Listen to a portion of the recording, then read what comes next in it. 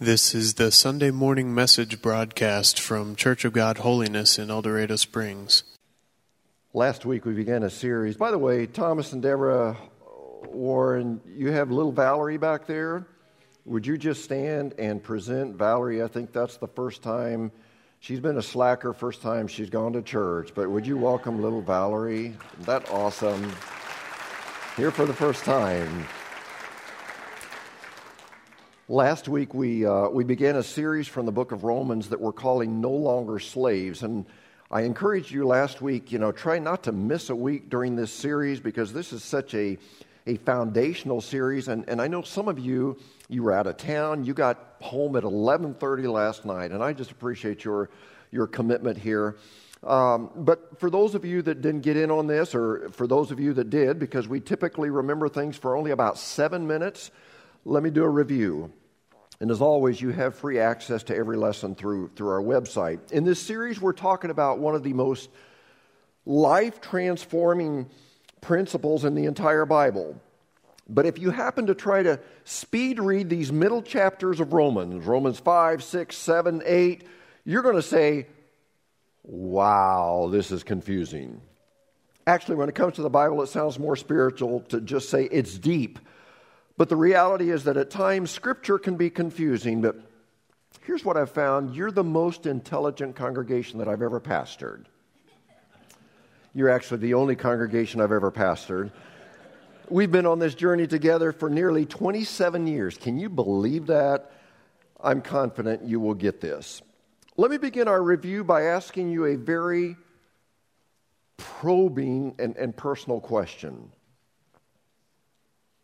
Why do you have so many self-destructive behaviors? And when I say you, it's we, it's me, I'm there with you. But if you look at your life, and if I look at my life, even though we know better, and even though we want to do better, we all still engage in a lot of self-destructive behaviors. Why? Why is that? In fact, I think it's safe to say that our dogs have less self-destructive behaviors than we do. We've got a couple of dogs. Some of you know that. One of our dogs is about a year old. His name is Samson. Samson is a Pomeranian that weighs 10 pounds. But Samson thinks he's strong enough to take down a bear. Our other dog is also a Pom, and she's a rescue dog. We rescued her. She had been passed down to 3 different owners. They all died, which worries me a little bit. Will we be next? But this dog in between owners was with people that abused her, and she was just really skittish, especially of men, but we took her in. The official name on her dog tag is Sassy. However, my grandson and I have come to call her Fat Dog. Do you want to know why we call her Fat Dog? Surely you can figure that one out. But just to illustrate the point that will take us into our lesson today, Fat Dog has very few self-destructive behaviors. Except that she's like a lot of us. She likes to eat, and it shows. She's very pleasantly plump. Actually, she's just fat. But besides liking to eat, Fat Dog doesn't have very many bad habits. She's completely housebroken. She never has an accident. She can go all night. And I think she could go the better part of the next day if she needed to. She only barks when someone comes to the door or when she needs to go outside. She doesn't make a mess when she eats. Fat Dog doesn't smoke, doesn't drink, doesn't chew or run with girls who do, or run with dogs who do. She doesn't break the law. She even follows the rules and wears her little dog tag that shows she's up to date with all of her shots. She doesn't do drugs. She doesn't look at pornography. When it's time to go to bed, she doesn't whine and complain and throw a fit. Now, at about 9 o'clock, she may go woof, woof a couple of times saying, y'all need to start winding down. It's my bedtime. She likes her sleep. The only bad thing she does is growl at me on occasion, and she loves Faith, and I don't think she loves me, probably because I call her Fat Dog.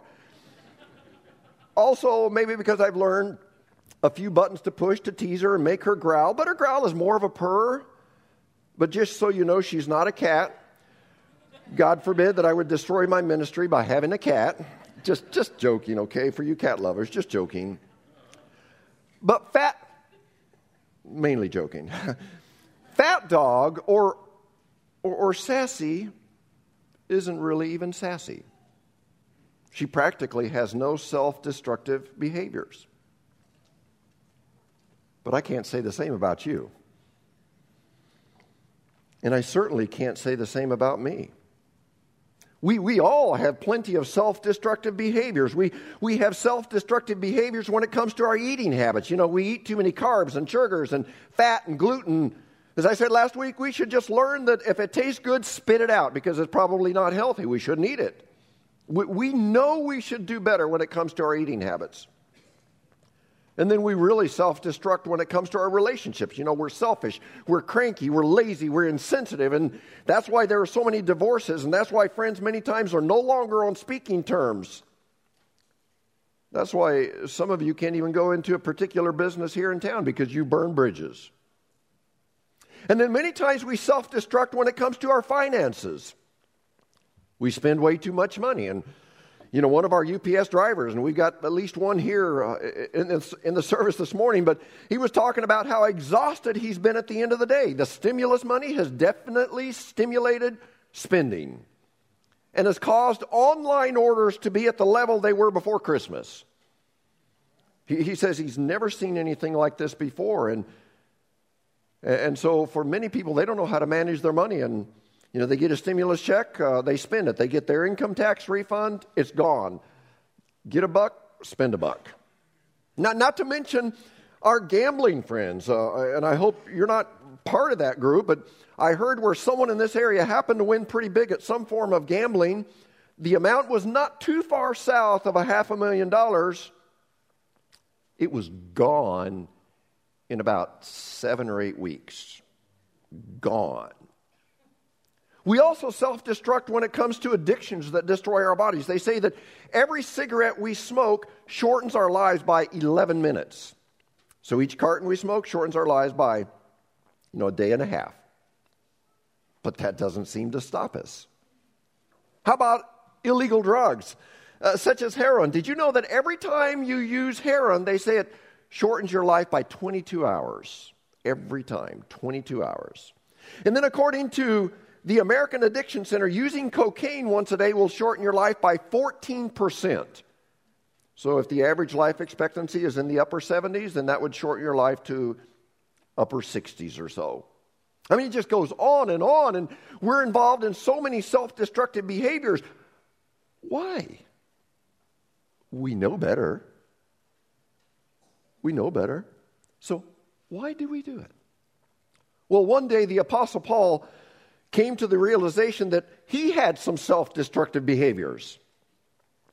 Here's the way he said it, just as a review in Romans chapter 7, verse 18. I know that nothing good lives in me. In other words, I'm no good. I don't feel I can do anything right. Nothing good lives in me. He goes on and says, that is in my sinful nature. And then see if you can relate to this statement. For I have the desire to do what is good, but I cannot carry it out. For what I do is not the good I want to do. No, the evil I do not want to do. This I keep on doing. Now, if I do what I do not want to do, it's no longer I who do it, but it's sin living in me that does it. And I think a lot of us would say, I can relate. Been there, done that. Tried to do right, ended up doing wrong. And we might even go on and add, and I've tried different things to help me do better. You know, I've gone on diets, I've gone to AA, I've gone to NA, I've gone to counseling, I've gotten involved in support groups, I've gotten on medication, I even spent some time in jail because the state felt that would help me learn some lessons. But regardless of all of that, many of us still have to say at some point, many times we go back to our self-destructive ways. And so again, my question is, why? We know better. Why? Well, last week we looked at the reason the Apostle Paul gave us. He said that once upon a time, there was a man named Adam. Remember Adam? The first man? and Adam sinned.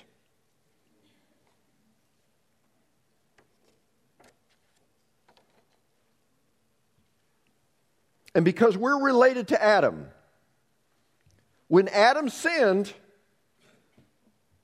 his sin was passed down. Jim took his out. He should have been the first one in this. When we sinned, we became in Adam. We were in Adam.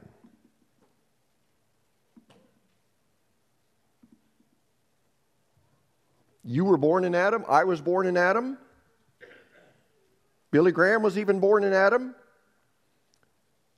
Mother Teresa was even born in Adam. And even though we talked about this last week, I want to emphasize this again. And in these verses in Romans, Paul is wanting us to understand. Now you put your thinking caps on here. He wants us to understand sin as a noun. Normally we look at sin as a verb, and it is. A verb is a word that describes action, like I lied, I cheated, I stole, I lusted. Those are action sins, verbs. But Paul is also trying to help us the concept of sin as a noun. Remember a noun? What we studied in school? Person, place, or thing. And so Paul is trying to help us understand sin as a thing, a power that entered the world through Adam. So when Adam sinned, it was as if all of us sinned. And so Paul would say that the reason you keep doing things that you don't want to do is because the power of sin in your life. Sin is your master, and you are its slave.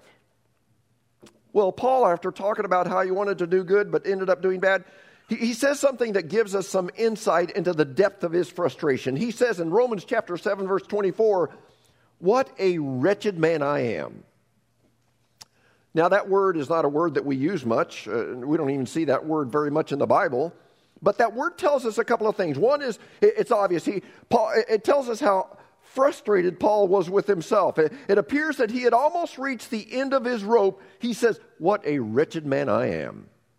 But the second thing that I get out of this statement is that whatever Paul was referring to, and I don't know what it was, and I'm glad we don't know what it was, but whatever it was, I don't believe it was a little minor issue. I don't believe it was something like this. Oh man, I accidentally keep driving 5 miles over the speed limit. Oh, wretched man I am. I don't think it's that. Or my wife continues to have to remind me to take out the trash. I should do it without being reminded. I am so irresponsible. Oh, wretched man I am. Now, our wife might say that about us, but I don't think that's what Paul was referring to. Or I'm trying to eat healthy, but that donut was calling my name this morning. Oh, wretched man, wretched woman I am. I don't think it was something like taking a donut or not taking out the trash. For Paul to say, oh, wretched man I am, it appears that it was a major issue that caused Paul to have a high degree of frustration. And if we were honest, I think there are moments we feel that same way. We may not say, oh, wretched man, wretched woman I am, but we think, what's wrong with me? Why can't I break this addiction? Why can't I get control of my lust, my pornography? Why can't I rid myself of these outbursts of anger where I fly off the handle and throw something or slam a door or punch the wall? Why can't I control my mouth? I get upset and say bad words or I say hurtful things that I regret later on. And sometimes it goes past just having regret because sometimes we're tempted to harm ourselves. I want you to listen here because I believe this will speak to some of you. We're so miserable, we're not sure we even want to live any longer. Well, immediately after Paul says, oh, wretched man I am, he asks a question and try to capture the emotion of this question. He says, who will rescue me from this body of death? He says, "Oh, wretched man I am, who will rescue me from this body of death?" Now, let me try to explain the context here. Evidently, in that day, there was some kind of tradition or at least threat to where criminals who had murdered someone as part of their sentence would be tied to a dead body. They would tie the corpse's arms to their arms. They would tie their legs to their legs, their torso to their torso, and they would be face to face with this dead body and carry it around for a period of time. Now, if this indeed were carried out, can you imagine how horrible this would be? Can you imagine the stench after a few days in that Middle Eastern heat? Can you imagine the flies on that rotting flesh? Can you imagine having to look at the swollen and distended face of this corpse? And I probably don't need to describe it any further. You get the picture. Paul, using the very strongest and most pungent illustration possible, said, "I'm so mad at myself. I'm trying to do what's right, but I fail. I feel like I'm carrying around this dead body, this rotting body." So he says, "Who will rescue me? I want to do what's right, but continually fail. Oh, wretched man I am. Somebody please help." And some of us would say, "That's me." We might add, "Pastor, I've tried everything I know to do to change. I've asked forgiveness over and over. I've tried to read my Bible. I've paid my tithes. I've seen a counselor. I've gone on prescription meds to control my impulses and my depression, but none of that seems to help." And let me just say, there's a place for all of those. I'm not against those. But I want to be very clear that those things in themselves do not take care of the power of sin. They may help keep the symptoms in check. They may help control your emotions and even temper your temper and your anger. But until we take care of sin, the noun, the thing, the power, the carnal nature that we were all born with,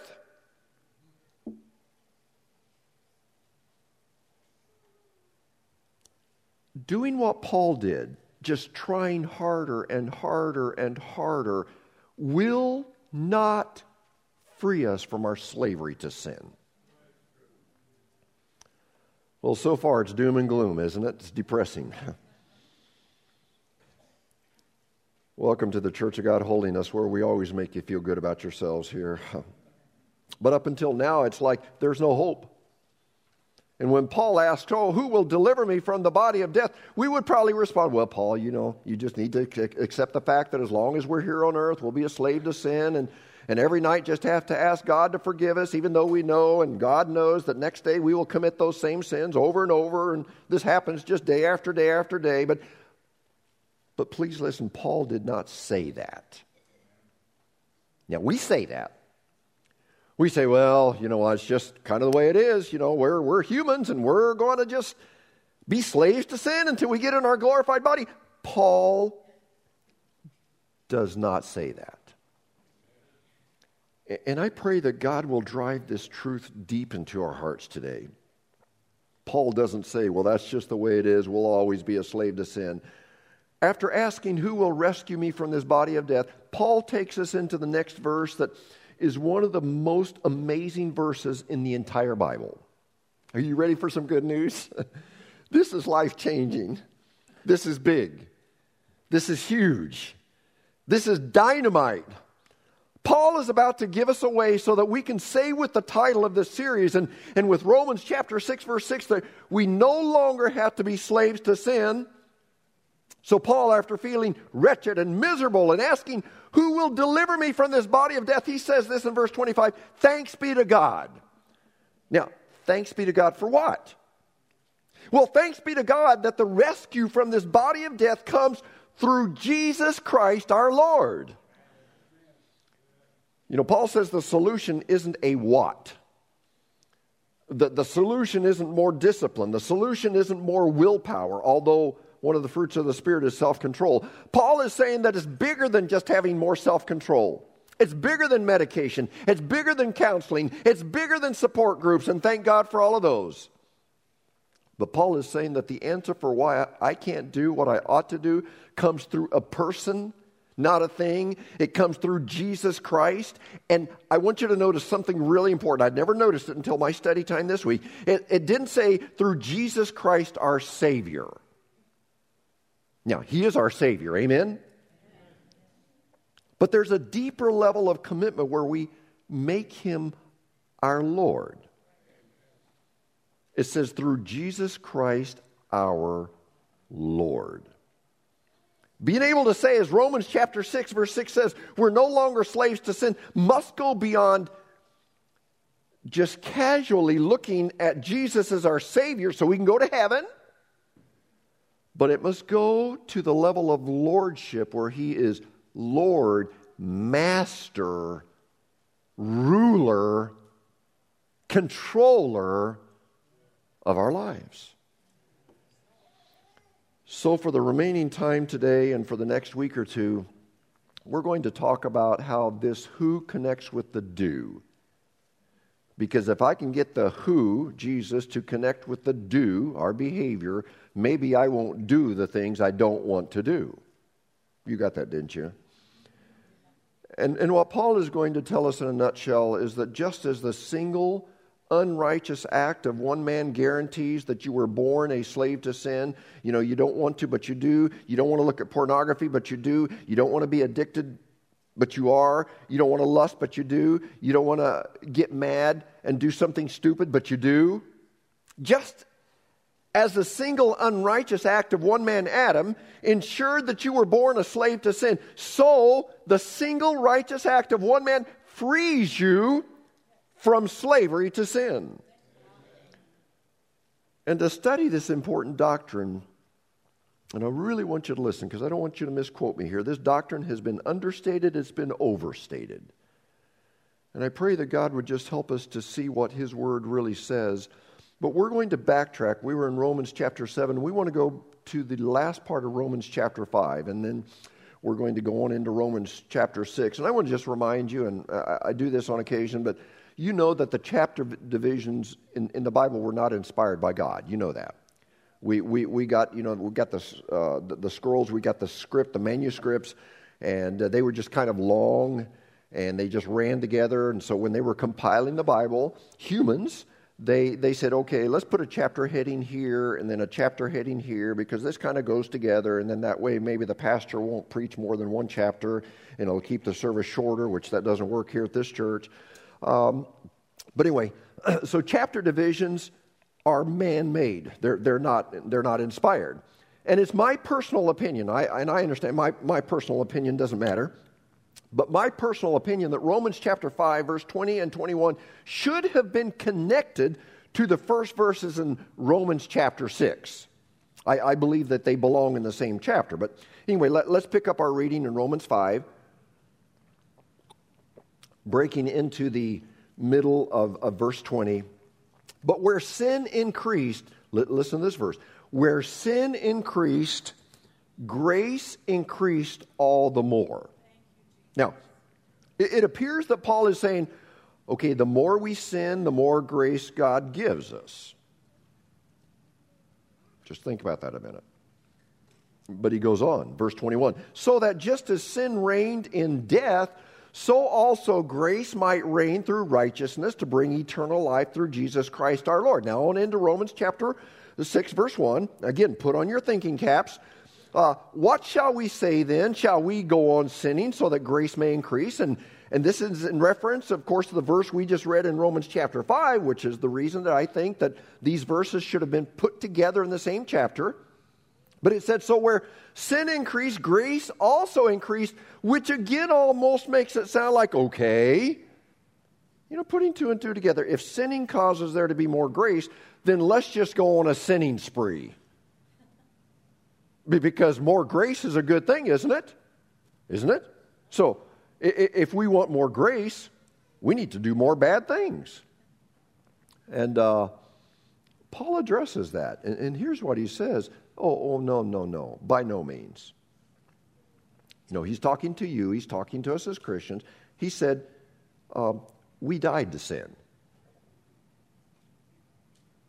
we died to sin.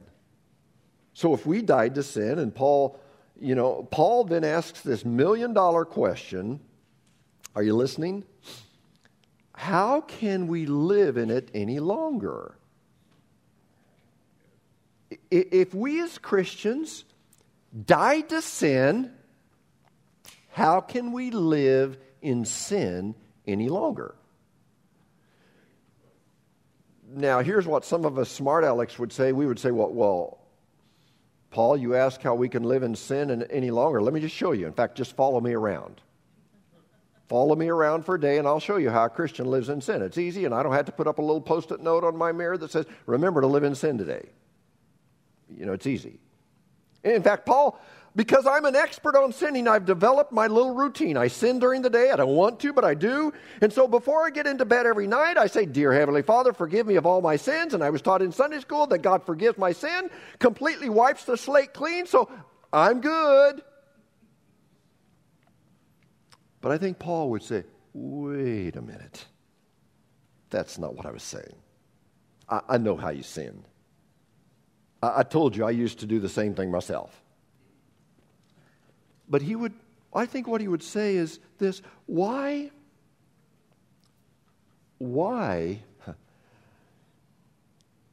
would those of you who have died to sin continue to live in it?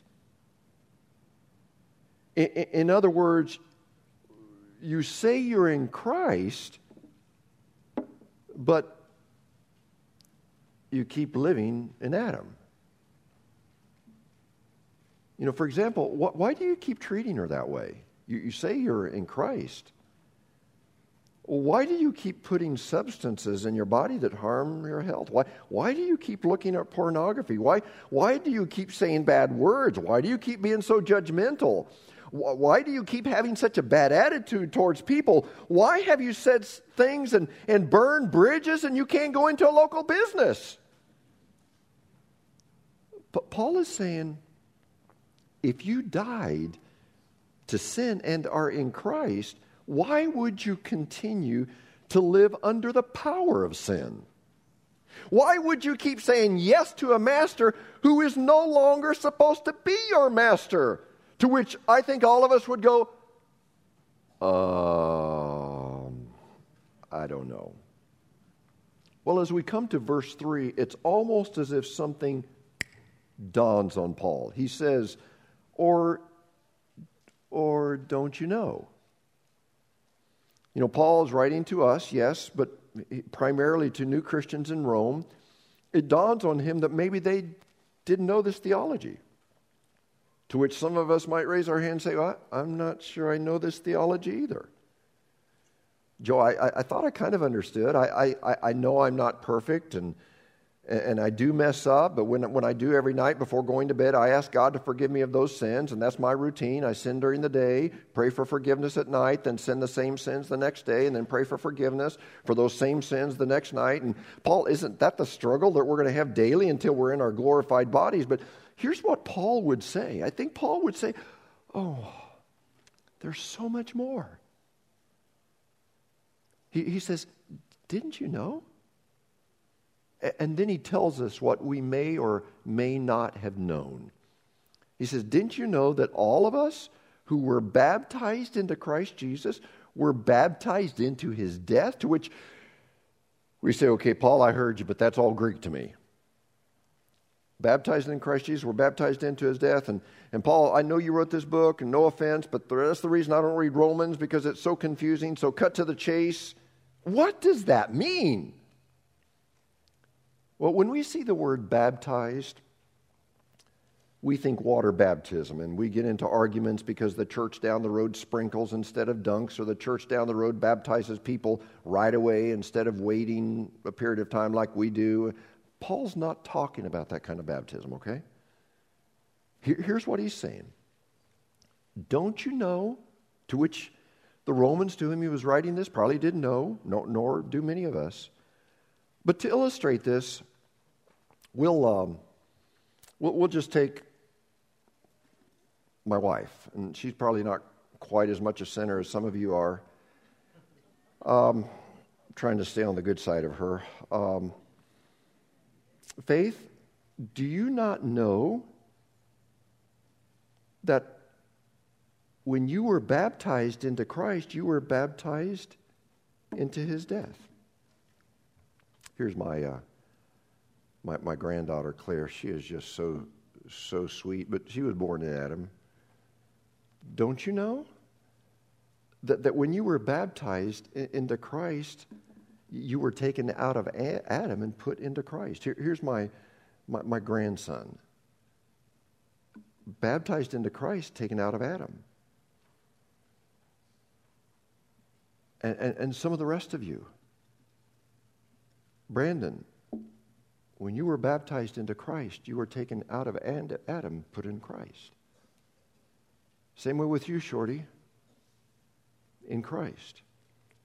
And in this verse, Paul is introducing something to us that is so big. I pray that God will help us not to miss this. He's introducing to us that when we come to Jesus and not only receive forgiveness of our sins and not just make him Savior, but make him Lord, we're placed in Christ. And because of the death of Jesus, listen, all of the benefits of Christ's death are now applied to us. We get his death benefits. What are his death benefits? Well, that's a separate message for another time. But one of the big death benefits is that when we're taken out of Adam and placed in Christ, we get to go to heaven. Y'all don't seem very excited about that. We get to go to heaven. But there's more. Paul says in verse 4, we were therefore buried with him through baptism into death, in order that, here it is, just as Christ was raised from the dead through the glory of the Father, we too may live a new life. Say new life. New life. So not only are all of Christ's death benefits applied to us, we get to go to heaven, but this verse says that the benefits of Christ's resurrection are also applied to us. And what are those benefits? The truth is that many of us probably have not fully understood this. We pretty well understand the death benefit. You know, we get to go to heaven. Yay! But that's just part of the message of the gospel. The rest of it that many of us have not understood, and that's why Paul said, didn't you know? Is that when we're taken out of Adam and put into Christ, not only do we get to go to heaven, but we can live a new life here on earth. Our new life is not just in the sweet by and by. As someone said, it's in the nasty now and now as well. Well, here's Romans chapter 6. This is a powerful verse. For we know that our old self, which lets us know that there are two selves. There's an old self, there's a new self. The old self was the you in Adam. The new self is the you in Christ. But says that, for we know that our old self was crucified. Now, I did a word study this past week in the original Greek, and the word crucified here means to impale. So, we know that our old self was impaled with him. And so, you know, when we choose Christ and are placed in Christ, then our old selves are impaled, they're crucified. Why does that need to happen? Paul says so that the body, and listen to this. I pray that God just helps us to really follow this. So that the body of sin might be done away with.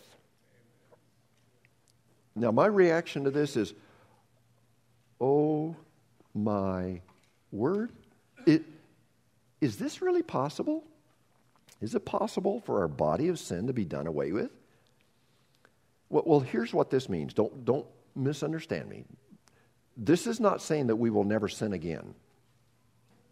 Please listen very carefully. This is not saying that we will never sin again. This is not saying that we will reach a state of grace here on earth where we will be exempt from sinning again. Don't walk away from here saying that's what Joe said. But here's what it means. And to fully understand this, again, we need to go back to the original meaning of the Greek word that's translated done away with, where it said that the body of sin might be done away with. The Greek word, and again, I did a word study on this past week, it literally means that the body of sin will be rendered idle, powerless. You know, this doctrine has been so misunderstood, has been understated, has been overstated, but it means that the part of you that has been a slave to sin, habitual sins, continual sins, addicted sins, when we come to the place of being crucified with Him, those sins that have controlled us, those sins that have ruled over us, can be rendered idle. They can be rendered powerless.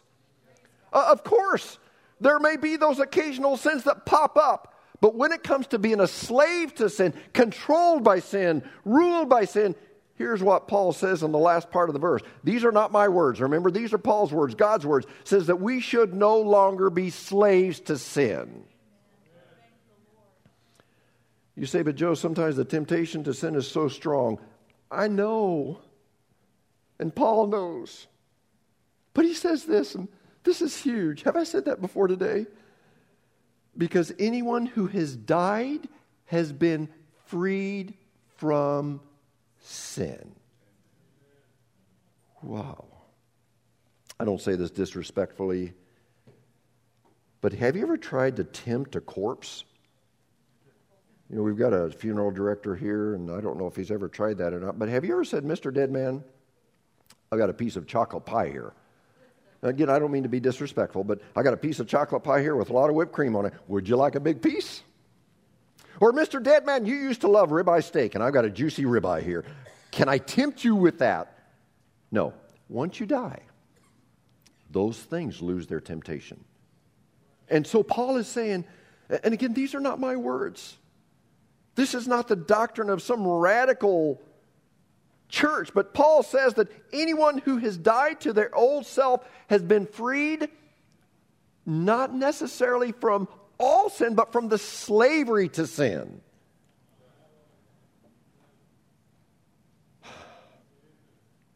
Verse 11, in the same way, count yourselves dead to sin, but alive to God in Christ Jesus. So dead to sin, alive to God. Dead to sin, alive to God. Say that with me. 1, 2, 3. Dead to sin, alive to God. Say it again. Dead to sin, alive to God.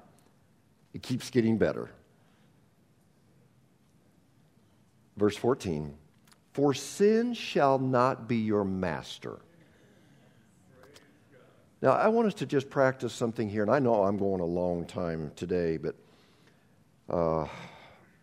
we're in the slow class today. I'm in the slow class, so it takes me longer to say it. But I want us to just practice something that I practiced this week, and I literally did practice it this week. I know just saying certain things doesn't change anything, but it's a reminder. I want you to hear yourself say, sin is not my master. Sin is not my master. Would you say it out loud with me? Sin is not my master. Now, I want you to whisper, because this week, I want you to say it, and you may not be able to say it out loud, so you're going to have to whisper. Learn to whisper it. So on the count of 3, I want you just to whisper with me, sin is not my master. 1, 2, 3. Sin is not my master. Let me close with this illustration. And this is not a perfect illustration, but maybe it'll help us to understand what happens with our new selves. Most of us know someone who has adopted internationally, and this gets really close to home because my daughter Erica and son-in-law Gabe, they adopted my granddaughter Claire from Taiwan. And Lord willing, and this is the exciting part, in the next 2, 3, 4 months, I will be grandpa again. About 2 months ago, they received confirmation that Abigail from the country of Liberia will be joining their family and our family. I'll be papa again. So adoptions, both local as well as international, hold a very special place in my heart. But you have this baby, you have this toddler, You got maybe an older child living in an orphanage in another country with several layers of authority. You know, there's the government of that country. There's the particular state, or sometimes they call them province, and there's the authority of the orphanage. You've got the administration, the staff of that institution. And every single day of that child's life is completely dictated by the rules and the laws of the government and by the specific institution and by the people in this orphanage. They tell you when to go to bed. They tell you when to get up. They assign a bed to you. But then, it's so powerful, so emotional, with the stroke of a pen. Now, if you've actually done this, you would say, well, Joe, it's a lot more than just the stroke of a pen. It's a lot of money, a lot of bureaucracy, but simplified, with the stroke of a pen, a legal transaction takes place. Something amazing happens. In a moment, that child goes from orphan to family member. That child goes from, in many cases, having absolutely nothing, sometimes not even enough food, sometimes wearing the same clothes every day, to, by international standards, having great wealth. And you've heard of stories after they've been adopted, they hoard food in their rooms, and they'll cling to a box of Cheerios or Lucky Charms because in the orphanage there just wasn't enough food. And if there's been any abuse for some, it takes some time to begin to trust and be able to actually love and be themselves. But for the sake of our discussion, here's what's most important. With the stroke of a pen, that government, that institution, that orphanage, those staff members, as wonderful as they may be, with the stroke of a pen, they lose all authority over that child. And they can write, they can text, they can call, they can show up at the door and say, we want that child back. And the new mom, dad say, sorry, you have no authority over this child anymore because she belongs to us. Now here's what Paul was saying. When you were taken out of Adam and adopted into Christ,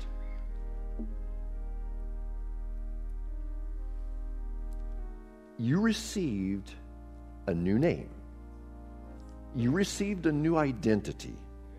You gained a new family, a new eternal destiny in heaven.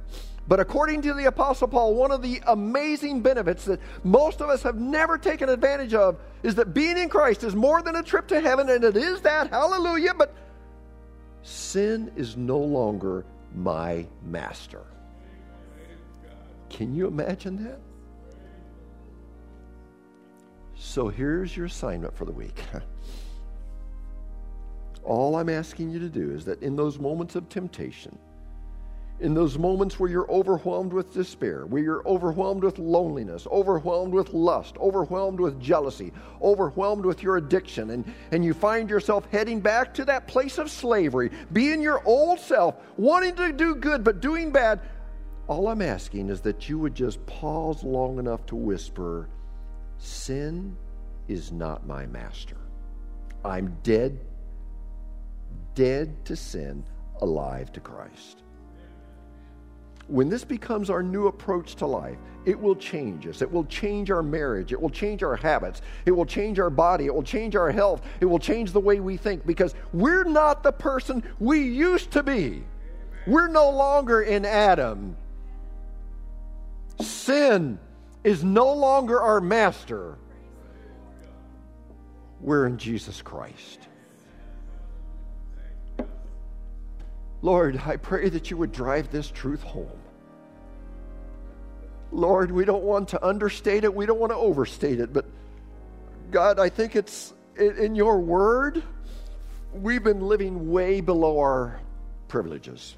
Oh, Lord, thank you so much for your presence. Thank you for your goodness. We love you. In Jesus' name. Everybody said, Amen. You've been listening to the Sunday morning message broadcast from Church of God Holiness in El Dorado Springs. Our messages are archived at www.eldochurch.com, or to order compact discs or DVD videos of the messages, call the church at 417-876-2200. Thank you for listening.